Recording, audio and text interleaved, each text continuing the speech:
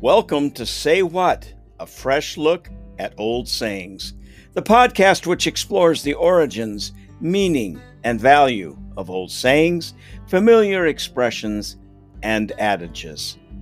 I'm Dave Ellingson, adventurer, author, educator, and seeker of wisdom. Welcome to Say What and our podcast series, The Magic of Music. Today's guest doesn't easily fit in any boxes, and she probably delights in that. She's a singer-songwriter, she's a speaker, she's a mom, she's a wife, she's a teacher. Oh my goodness, Celia Whitler, how do you do it all? Welcome. Well, thank you so much for having me. I mean, I think caffeine, a little Maybelline, whatever it takes, right? Well, tell us about your musical journey. Who have the influences been? What's been the inspiration? Kind of take us through that long and winding road. Well, I grew up in Louisiana. My dad was a preacher. I've always said I've had the therapy. I'm okay. I've kind of gotten through that. My family sang. I mean, 5-part harmony around the piano. I thought everyone did that. And my mom wrote songs. I thought everybody's mom did that. And I sang publicly from the time I was 3. And everyone always said, oh, you're going to be a singer. You're going to end up being a singer. And I just didn't really know. I went to college and had a wonderful experience at Centenary College in Shreveport, a small liberal arts college. And people still said, oh, you're going to end up being a singer. I was in this great choir that toured internationally and toured in the States. And I was an education major and an elementary ed major. I worked at a church and loved youth. And I think that's why I walked through the youth ministry door when I did start traveling and singing, because there was something very personable and very at home with youth and teenagers and their story and youth directors. And I graduated from college and I taught 6th grade science, blew things up, caught things on fire, and loved kids. And then married my best friend, Ron Whitler. We moved to Texas, which I loved being there. We were in Plano, and a friend of mine who was traveling in a Christian band had another friend that wanted to do a demo, and I didn't know what that was. And he called me and said, would you sing on it? And it kind of like the music industry, it didn't happen. I learned the songs. The demo didn't happen. And Ron said, hey, why don't you just make a demo? I was like, well, why would I make a demo? And we made one. I kind of got a lot of different advice, and people said, be diverse, show all the different things you could do. So this one friend was living in Nashville. I came to Nashville. I met with people and they said, guys, this is too diverse. Who do you want to be? And I can remember them asking me, who do you sound like? And me saying, I sound like me. Early on, I met Mary John Wilkin, who I didn't know anything about Nashville and songwriters. And she had written One Day at a Time, Sweet Jesus. She also wrote The Long Black Veil, which the Stones recorded and the Chieftains recorded. And she really set me on a path to songwriting. And she said, your story, and she'd been a teacher and she had left teaching. She had done Christian music and at some point started doing country music. She signed Chris Christopherson and just really kind of fanned the flame for telling my own story. I can remember my first interview like this, me calling her and saying, should I write down my answers? Should I have a platform? Someone told me I should have a platform. And she was like, oh, heavens no, Celia, just talk from your heart. Mm-hmm. Sing from your heart, be wise as a serpent. Christian industry, Christian music business industry does not always mean that people are going to be kind, things are going to be fair. And I really heard a lot of no's in Nashville. I started traveling and singing while I was teaching, left teaching my first 5th graders at the time were my biggest fans. Ron was doing youth ministry. I made a cassette. There weren't CDs then.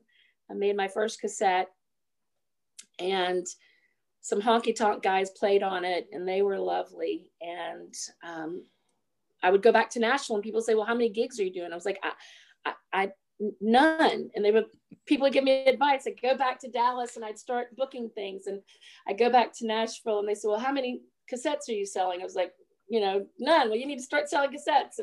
And I just start learning, and I would talk to people in sales, and I would talk to friends in business, and how do you book a concert? And I talked to artists. Billy Crockett was so gracious. Billy Sprague, Cynthia Wilson Felder, different people said, here's how I do it. Mm-hmm. And I just started, really, for me, it was building relationships with those youth directors, those music directors, those pastors. And then as I grew, I went from doing local gigs within 3 months, doing regional gigs within 6 months, and within a year singing nationally outside of Dallas. And we decided to move to Nashville to be around really genuinely other musicians, other songwriters, other artists. And I was doing 80 dates and came to Nashville, and people would be like, what? Like, how are you doing this? And I was like, is that a lot? And someone asked me to do a Christian magazine. And I said, okay, I need to call Ron, because if I don't know how much money we have to be able to pay you to be able to do that. And he was like, what are you talking about? So yeah, I mean, I just was I was a sponge. I just learned and made a lot of mistakes, and eventually met an amazing songwriter who's become a dear friend. And we started having breakfast together, he and his wife, and Ron and I. And he said, hey, I can remember moving to Nashville and needing a hand. If you ever need a studio, why don't you just use mine? And he eventually ended up mixing all of my albums. And he'd say, well, I'm doing Willie Nelson's album in March, and then I'm doing Wynonna's in May, and maybe I could squeeze you in April somewhere. And he'd never let me pay him. I'd always try to get tickets to go see Harry Connick Jr. or Tina Turner, or different things to thank him. And Brent Mayer just opened a lot of doors for me to make those albums. I made about one every 2 years, and didn't know that was extraordinary. I was just finding songs, writing songs, traveling, speaking. If people said, I need a speaker, I was like, I can speak. People said, I need a worship leader, I can lead worship. Whatever the thing was, I always tried to be a giver. Other artists in front of me, if I met someone, I can remember meeting Martina McBride in the airport with her youngest daughter, and saying, how are you traveling like this? And she said, well, here's what I do. And, I'm mom until I step on stage. And when I step off stage, I'm mom. And just, I'm the same person where you see me at Walmart, or you see me in the kitchen, or you see me at the Superdome. And I just tried to learn from all of those places and people. And one of my favorite quotes, someone said, write your life. Ken Miedema was like, write about your stories, write about your friends, write about your struggles. And a lot of times I didn't find songs that met the needs and the experiences I was going through. And so I had to learn how to write those.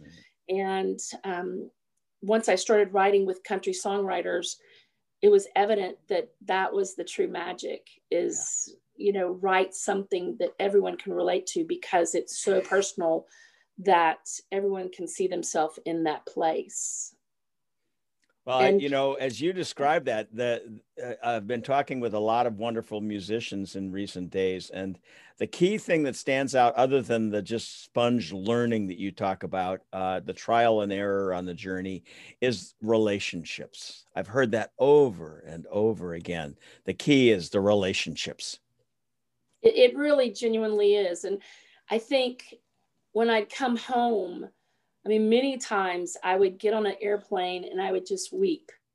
And I would always tell the guitarist, I'm okay. I just have given everything. And I have just listened to people's stories. And I've shared my real stories.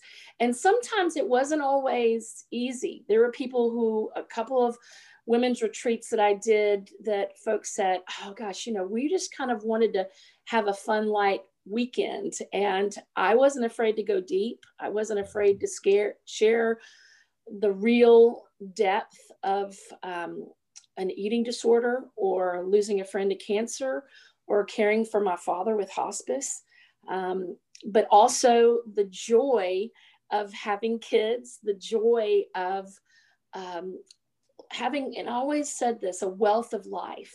I might not have a wealth of wealth, but I wanted a wealth of life. And I knew that I couldn't give everything on the road and come back with nothing, but I pretty much did that, and found solace in my relationship with Ron, in my family, and going to the Good Cup and sitting with my friend for hours, and just letting myself recharge.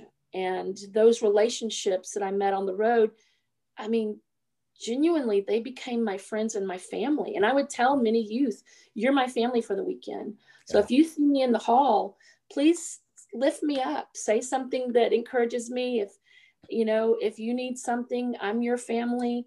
And I felt like the paralytic. Many times I was carried by all of those years of being in relationships with those folks. And really, there came a time in my traveling and singing and speaking and writing books and all of it, where I realized it was really the journey was a part of spiritual growth. Yeah.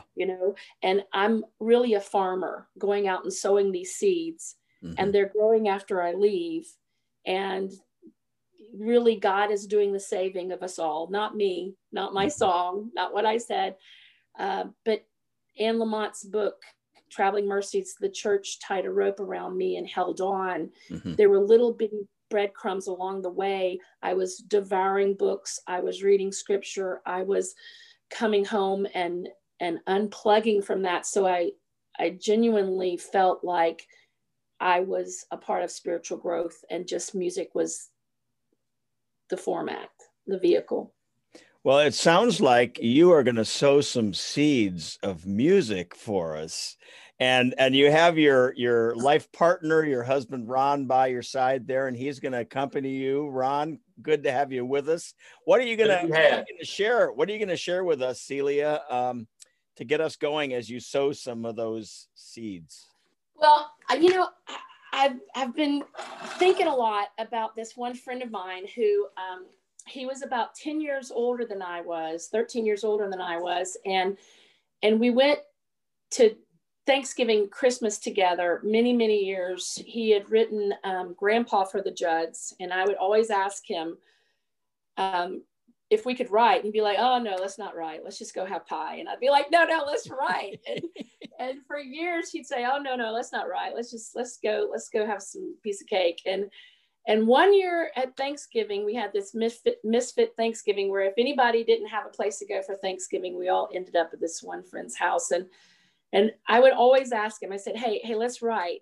And he said, hey, let's write. And he wrote for Sony. We went down to Sony, and while we're writing, we would just talk for hours. And I think, are we ever going to write? Are we ever going to get to a song? And he'd be like, okay, kid, what you got?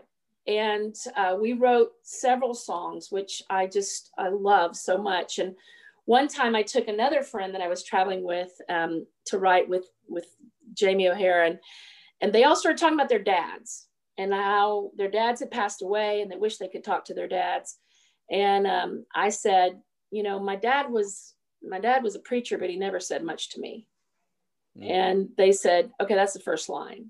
And so this one's called Talking to My Own Man. And what I love that it's from a male perspective. So there's a place where I say the man that I've become. And teenagers would always laugh, and I'd say, just think of me as a superwoman or a Superman for you for just a second. And I just think there's so much humanity in this song, and how as kids, sometimes we butt heads with our parents, but then as parents, we get it. And we're the ones who kind of want to be about restoring the relationship. And this one's never been cut, but it's always been one of my favorites. And he passed away about 2 weeks ago of cancer. And he was in the group, the O'Kanes. And boy, I've been listening to a lot of his songs, and I'm grateful for this little gem. Billy Tennyson and Jamie O'Hara and I wrote this one.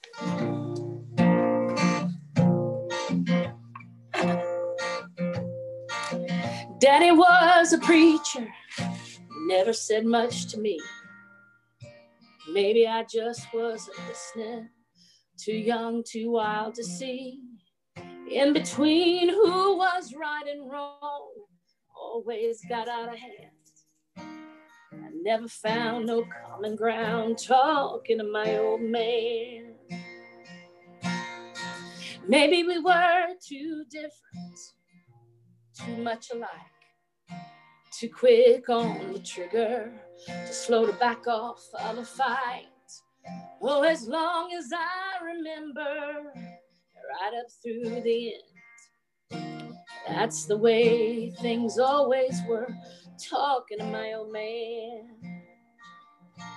And I climb up on this ridge top when the full moon shines this bright, and I hear the night wind whispering words we couldn't say, like I love you, I'm sorry. And I understand, after all these years, I'm finally talking to my own man. Once I told him to his face, I'll never be like you. I've made enough mistakes to know he was only human too. And I think he might be proud of me for the man that I've become. I now know that he wanted only the best for his son. So I climb up on this ridge top where the full moon shines this way. I hear the night wind whispering words we couldn't say. I love you, I'm sorry. I understand, after all these years, I'm finally talking to my old man. Mama said you'll never know till you have one of your own. And I can't forget the way I wept the day we brought him home. So I climb up on this ridge top where the full moon shines this way. I hear the night wind whispering words. I pray I'll always say, I love you, I'm sorry. Son, I understand, just me and my boy sitting here talking to my old man.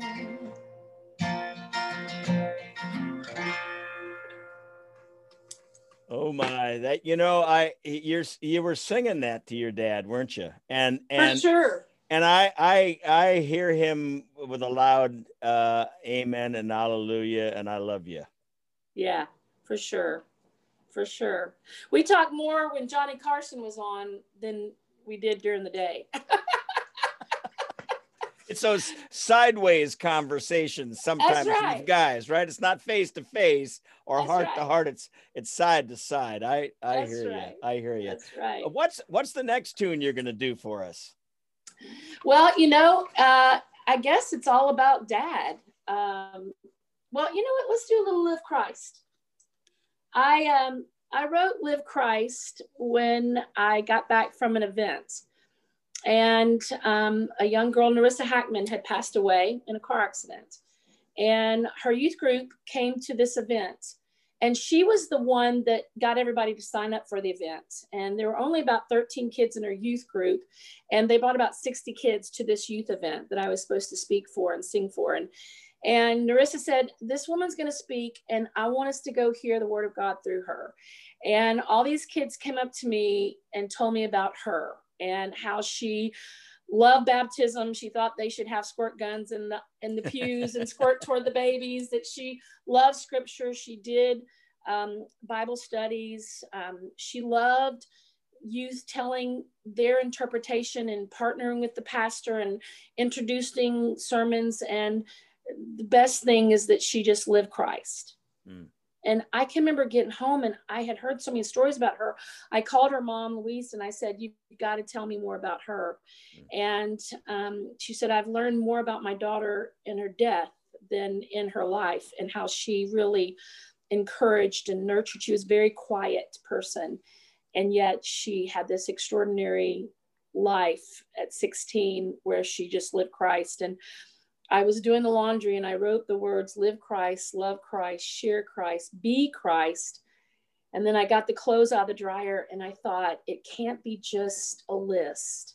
All these things do today, all these things help me along the way. And I got a chance to go back to her church and sing and meet her youth group. And my favorite part of her story is that she played in the praise band. She didn't sing. She said, my voice is too scratchy and too squeaky. She didn't play any instrument. She tried to play the tambourine. They said, give that back to us. And she sat on the bench and turned the page for her best friend who played the piano. Mm. And I thought, turn a page for Christ. Turn a page for God. Do a small thing for the Holy Spirit in the world. And Narissa taught me that one.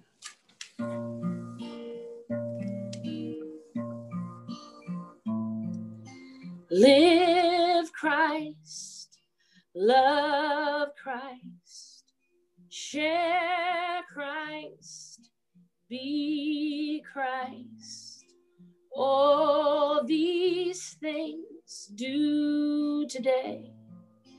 All these things along your way, and live peace, love peace, share peace, still you be peace. All these things do today, and all these things along your way, and live hope, love hope, share hope, be hope. 'Cause all these things you could do today, all these things along your way, and live love, love, love, share love, go be love. All these things do today, all these things along your way. Live Christ, love Christ, share Christ, be Christ. All these things do today, all these things along your way, all these things do today, all these things along your way.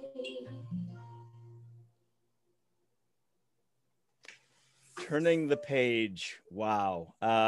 You know, and that line about along your way, I think sometimes we think the faith is these big dramatic mountaintop experiences, and it can be, but often it's those little things, those things that don't get noticed. And as you're changing the clothes in the dryer, you know, the music comes to you. It's just a gift, and it's a wonderful gift. That song is going to be playing in my head today. So thank you for that tune.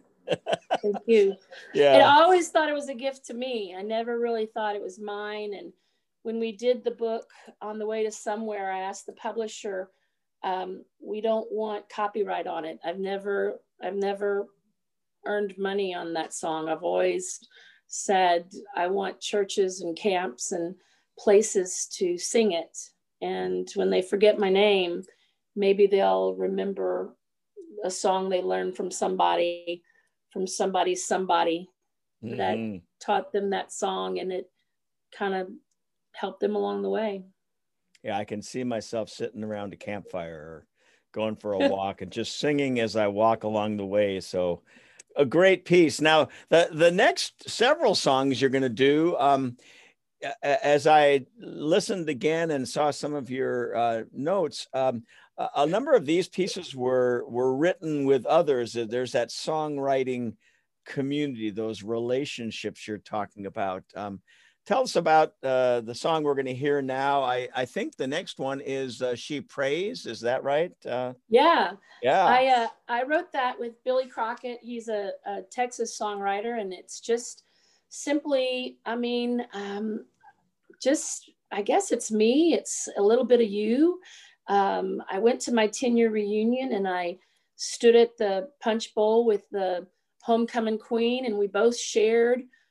She had gone to a Baptist church. I'd gone to the Methodist church. She had gone through some hard times, and I'd gone through some hard times. And I can remember walking away from that thinking all those years, she just looked perfect, like everything was right in her life. And yet she prays too.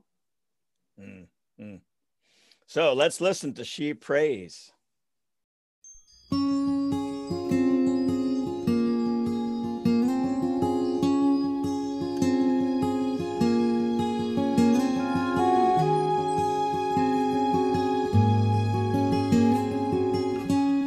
She feels like a prom queen walking downstairs. As every eye follows, she wonders if she'll cry, or lift her head and smile as the light hits her eyes. A flower in the wild after soft rain dries. She knows what you're thinking, you love what you see.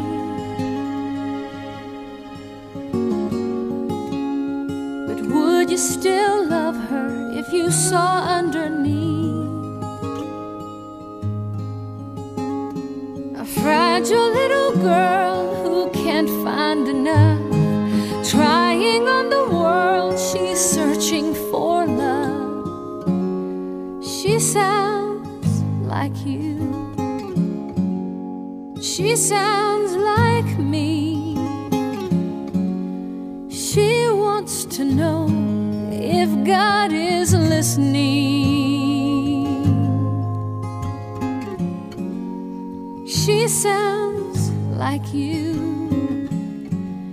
She sounds like me, saving a heart and spending a life.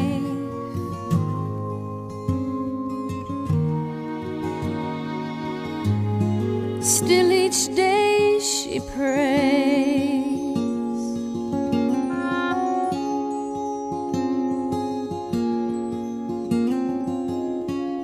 She's smart and pretty and learning the way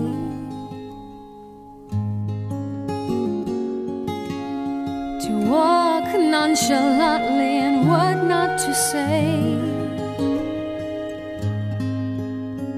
and solemnly pretend she's holding her own more than anything she would like to be known. And she sounds like you.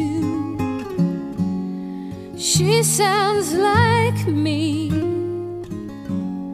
She wants to know if God is listening. She sounds like you. She sounds like me. my heart and spending a life.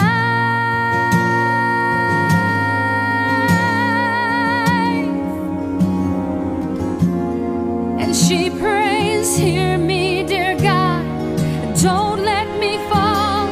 Hear me calling your name. When I am lost from myself and your path, please show me the way, your way. She sounds like you. She sounds like me, reminds me of you, reminds me of me.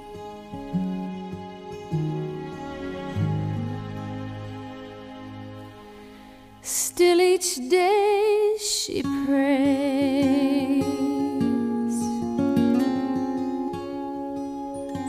still each day she prays.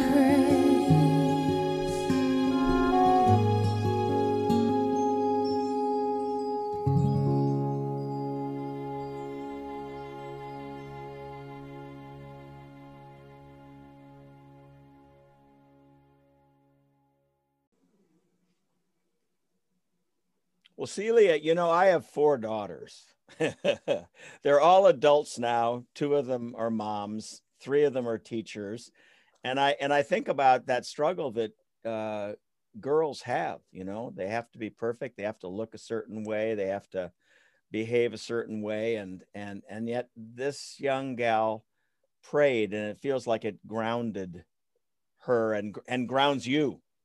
For sure. I got this amazing opportunity to sing for the United Congregational Church up in the Northeast.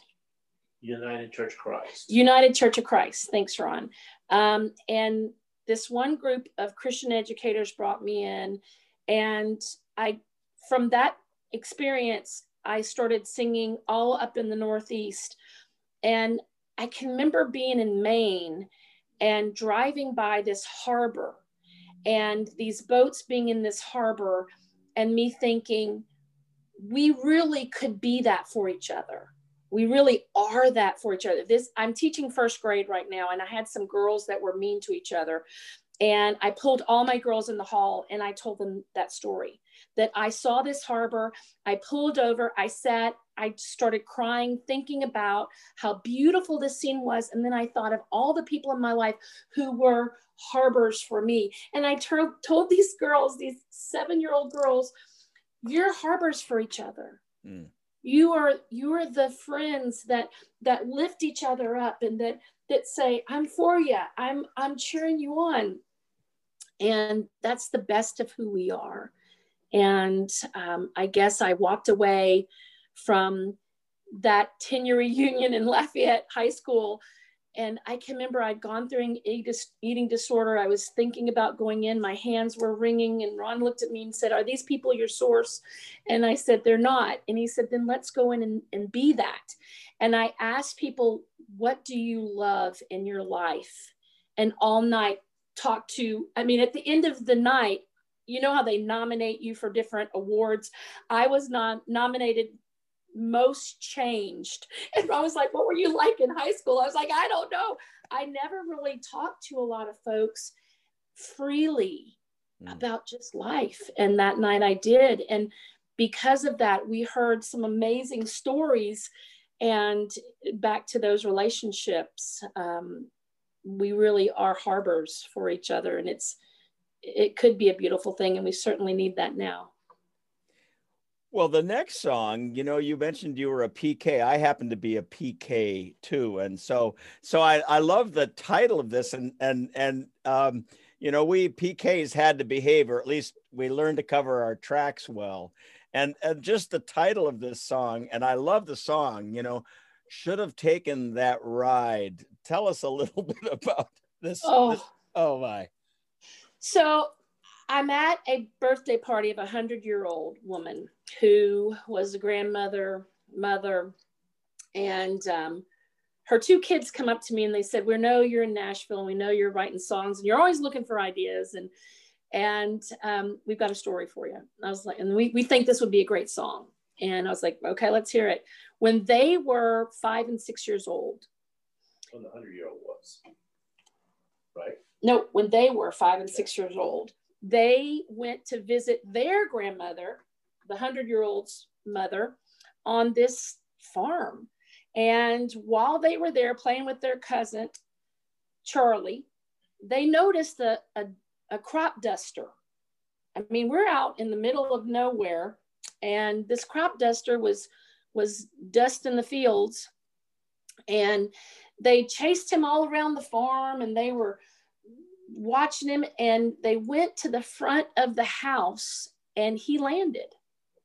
And he went up to these 3 kids at the mailbox, just on a dirt road, and got out of his plane, and he said, "What are you kids doing?" And they were like, "We're watching you fly." And he said to the 3 of them, "Do you want to go for a ride?" And the oldest, Charlie, said, "Oh no, my mom will spank me. I cannot get in that plane." And the other 2, the brother and sister, said, "Oh yeah." The 5-year-old and the 6-year-old said, "Yeah, we want to go for a ride." So this young pilot, he was in his 20s, put them in the plane and took off, while Charlie stood there by the mailbox and watched. And the mothers and the grandmothers, they kind of noticed it was kind of quiet around the house, and they didn't see the kids, and they started looking for him and calling for him. And they went out to the front of the yard, and they saw Charlie standing by the mailbox. They said, "Where are your cousins?" And he pointed to the sky and started crying. And he just pointed up, and they looked up, and to their horror, they saw their 2 kids waving down, no seat belts in this, crop dusting plane. And eventually the plane landed. The 2 who were telling me the story said that was the worst spanking we've ever gotten in our lives, but it was the best spanking. And eventually the grandmother died. People moved away from the farm, and years passed, and they had a reunion 50 years, 30 years later. And Charlie came up to them, and he didn't say, "Hey, thanks for the Christmas card. Hey, it's good to see you. How's your mom doing?" He said simply, "I should have taken that ride." Well, let's hear that great story put into music. Should have taken that ride. 1, 2, 3, 4.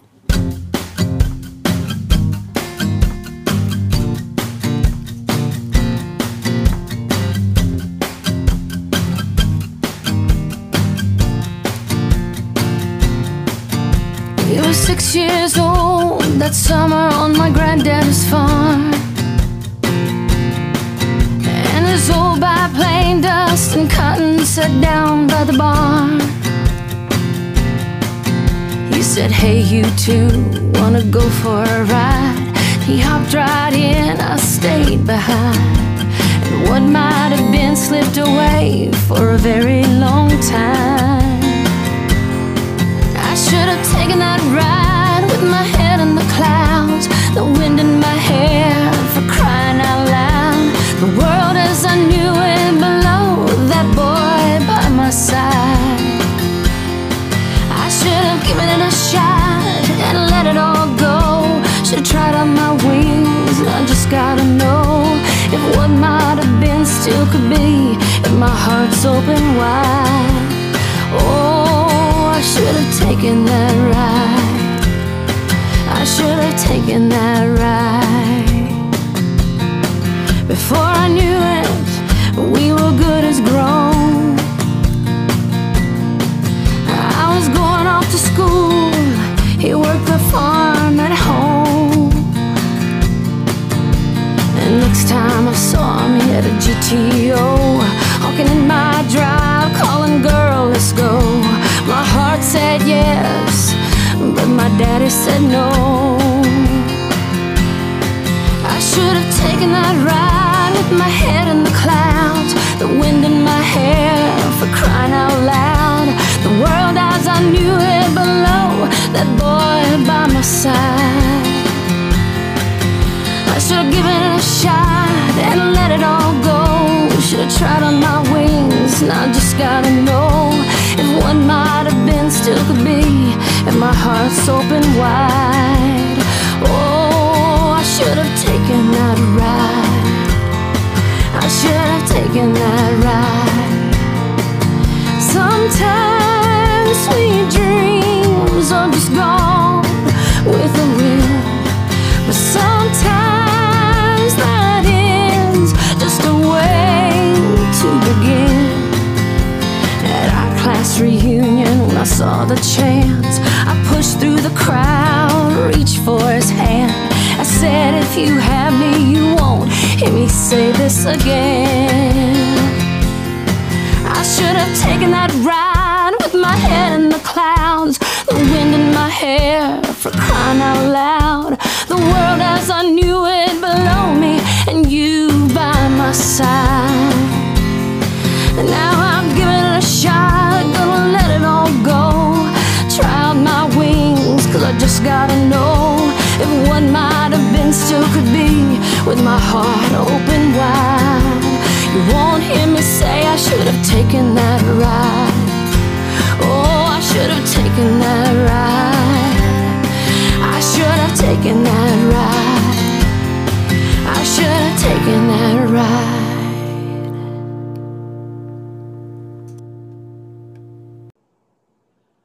Well, you never know where the inspiration is going to come from. And, you know, as we get older and look back, and you hopefully don't have too many regrets, and the adventure just continues. And I know for me, I call it my third act. I rebel against the notion of retirement, right?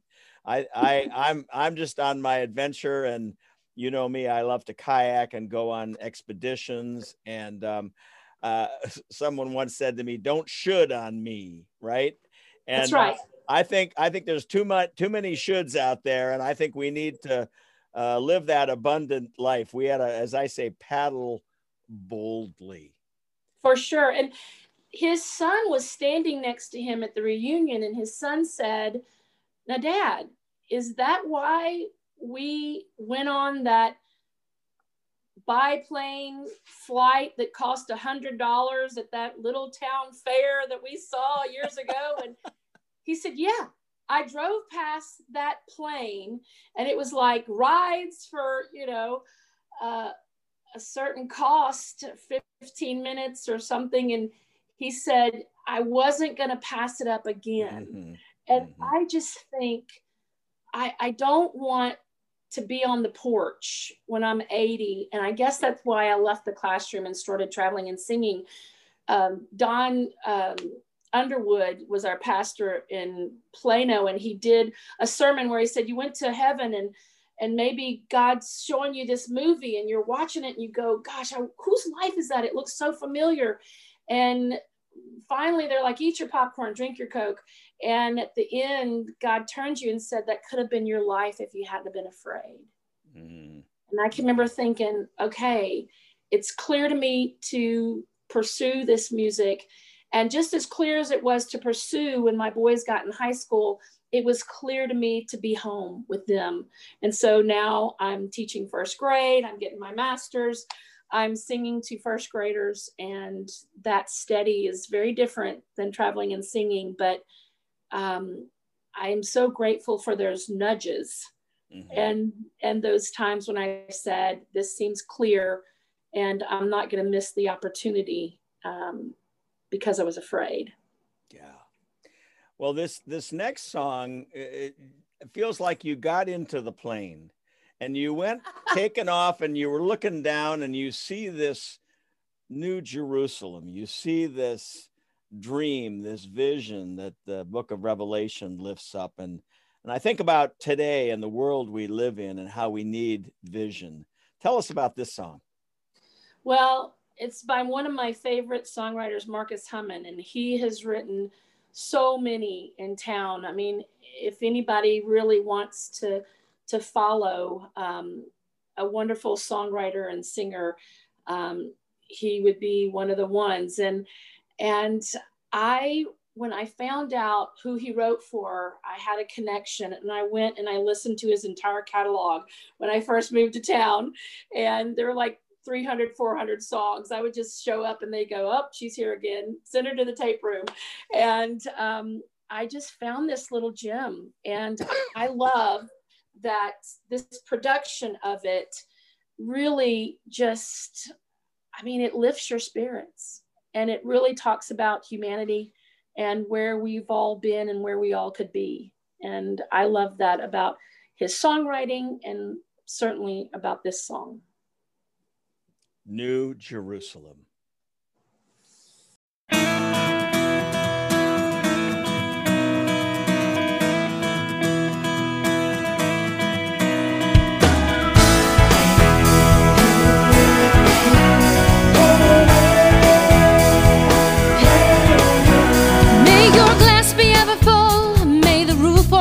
Strong. May you be in heaven half an hour before the devil knows you're gone.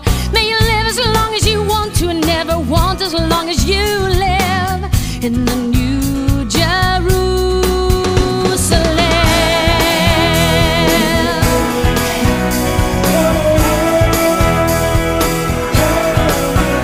May there always be work for your two hands to do. May your purse always hold a shiny coin or two. The sun on you and a pain, a rainbow to follow every rain in the New Jerusalem.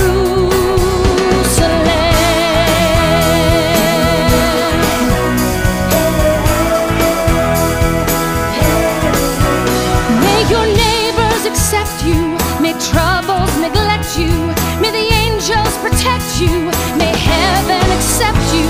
May there be a generation of the children of your children in the New Jerusalem.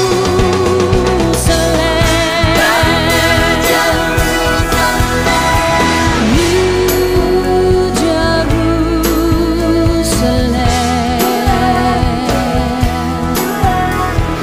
New Jerusalem.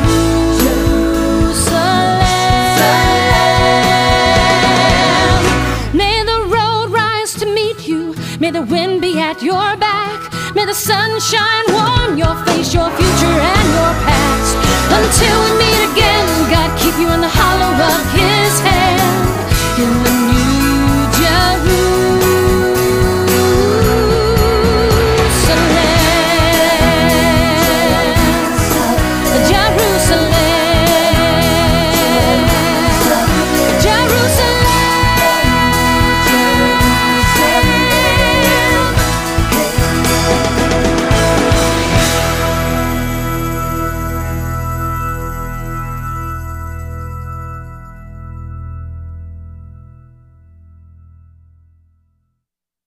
Well, I think sometimes we hear those images in the Bible, that New Jerusalem, all those things, and we think, well, in the great by and by, someday, and yet Jesus talked about living that reality now, and bringing that peace and that hope and that love to this earth, and that is transformative when it happens right here and now.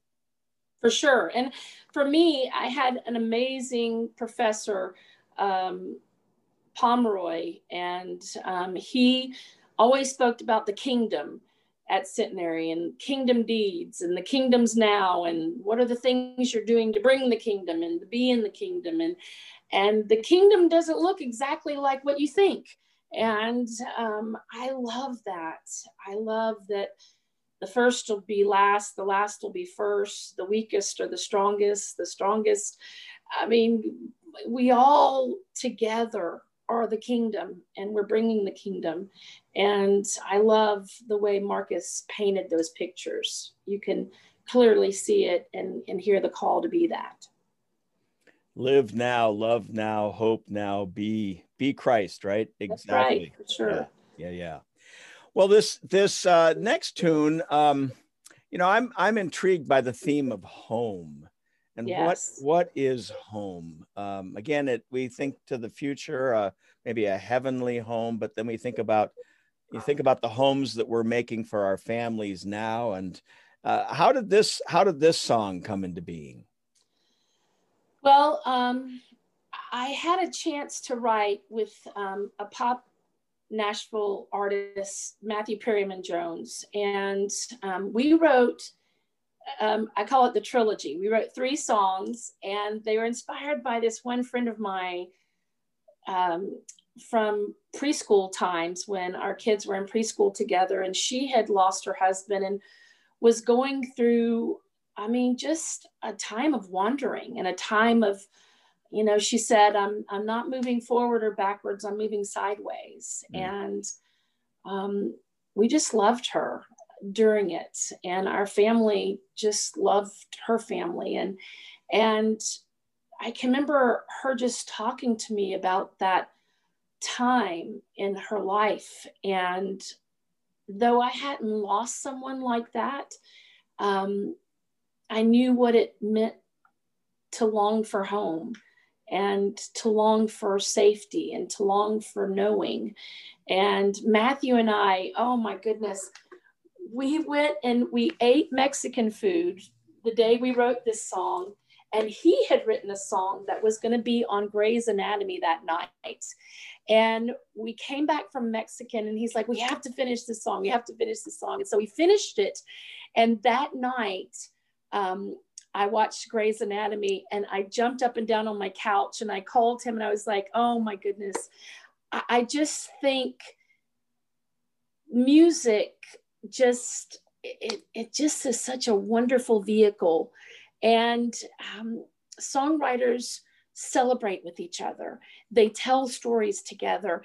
They cheer humanity on, and art itself does that. I mean, Georgia O'Keeffe's music, I mean, her paintings, when I saw them for the first time in Santa Fe, I just sat down and wept. And I can remember playing this at the Bluebird Cafe and another songwriter coming up to me and going, where'd you get that song? Did you write that song? And I was like, yes. She's like, how did you write that song?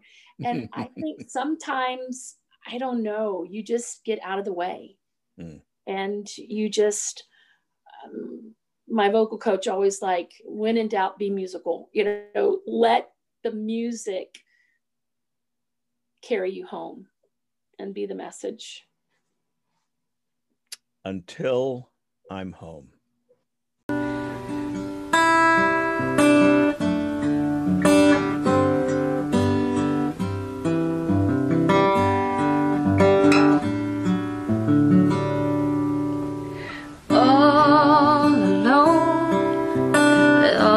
Inside me, I walk to the river's edge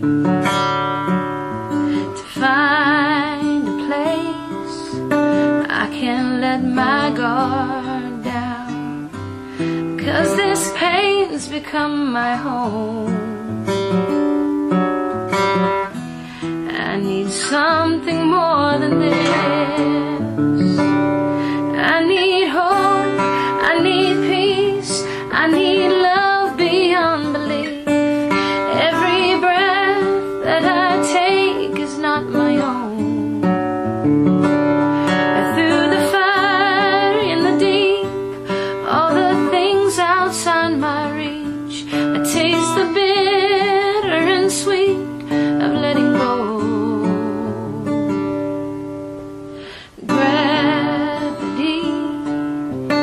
Down my best intentions to the place I need to be. I'm on the way, instead of asking questions. Life is more than I can see. You gave me something more than this.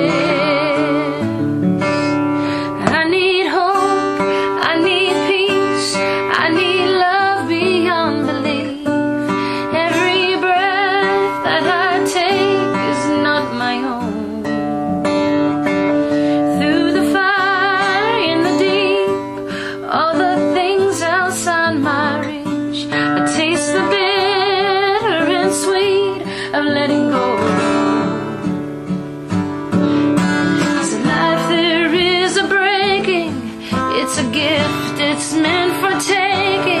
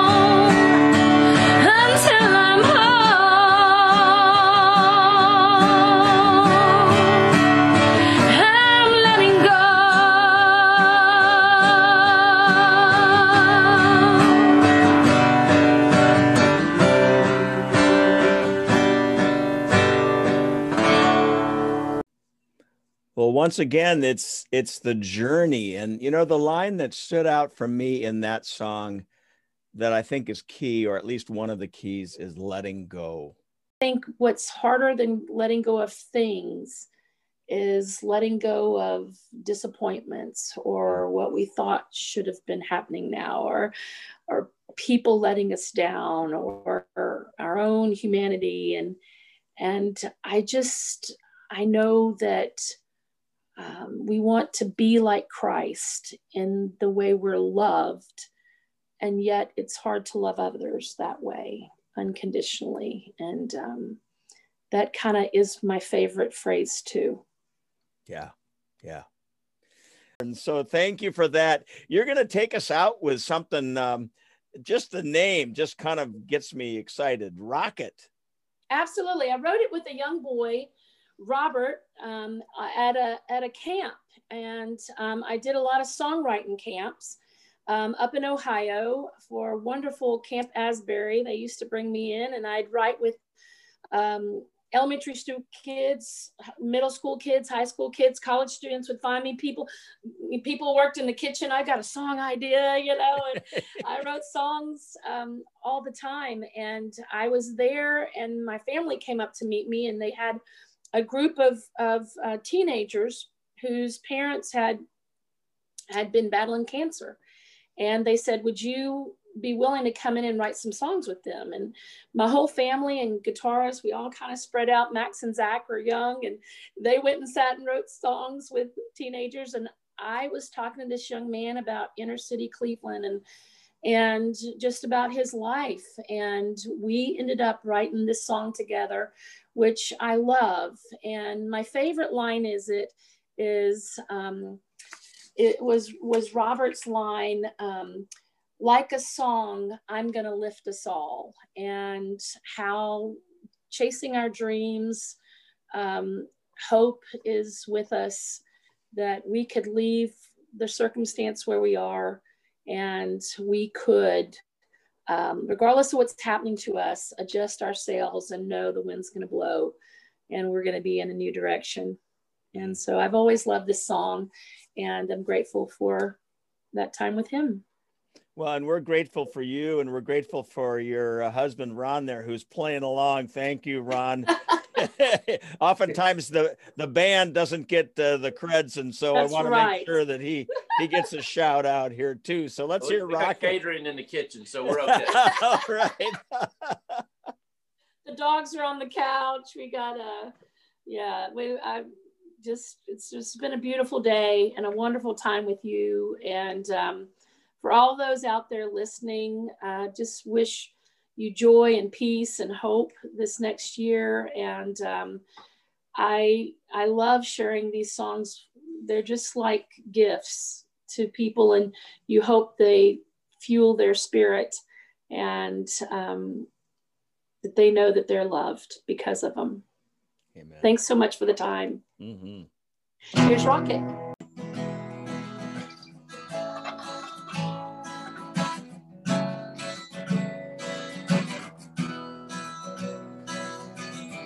I'm always a moving target, like a satellite in the sky. Always seem to be starting over with hellos and goodbyes. All the while I am searching for some purpose in my life. Day to day I hear the stories, the joy and the strife. I'm gonna chase my dreams like a rocket.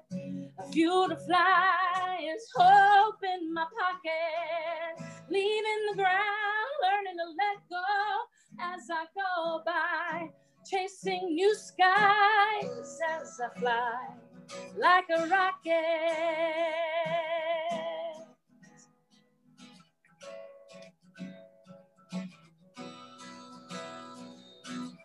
You're gonna see me shoot across the clouds. Nothing's gonna hold me back. Nothing's gonna hold me down. Piece by piece, I tear down these walls. Like a song, I lift us all.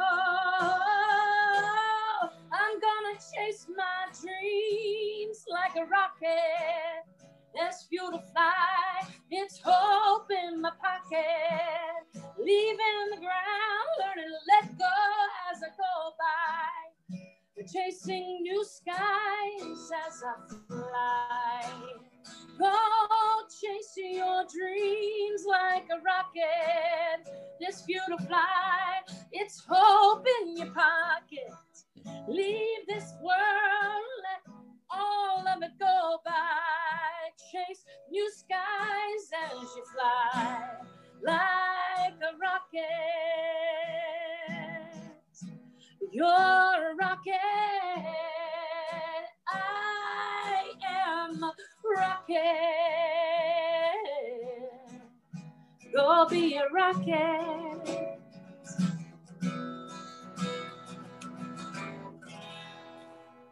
Godspeed. Oh, Celia and Ron Whitler, thank you for this wonderful time. Just a final quick question. How can folks find your music and reach you if they want to? I don't know if you're out there and about after the pandemic, book you for a gig, but how will they contact you? You know, a lot of folks still keep in touch through my website, celiamusic.net. And even though I'm teaching first grade, I'd love to sneak in during a fall break or a spring break or summer break and do something. I always love making time to come and do a concert. I do a little bit of singing around here. I miss singing in the Bluebird days. I sing in first grade now and at my church. But I would love to hear from folks. And if they, would love to have me in, then that's how they can track me down. Well, Celia and Ron, thank you, and blessings on your musical journey and on your life journey. Well, Godspeed. Thanks so much. We love being with you.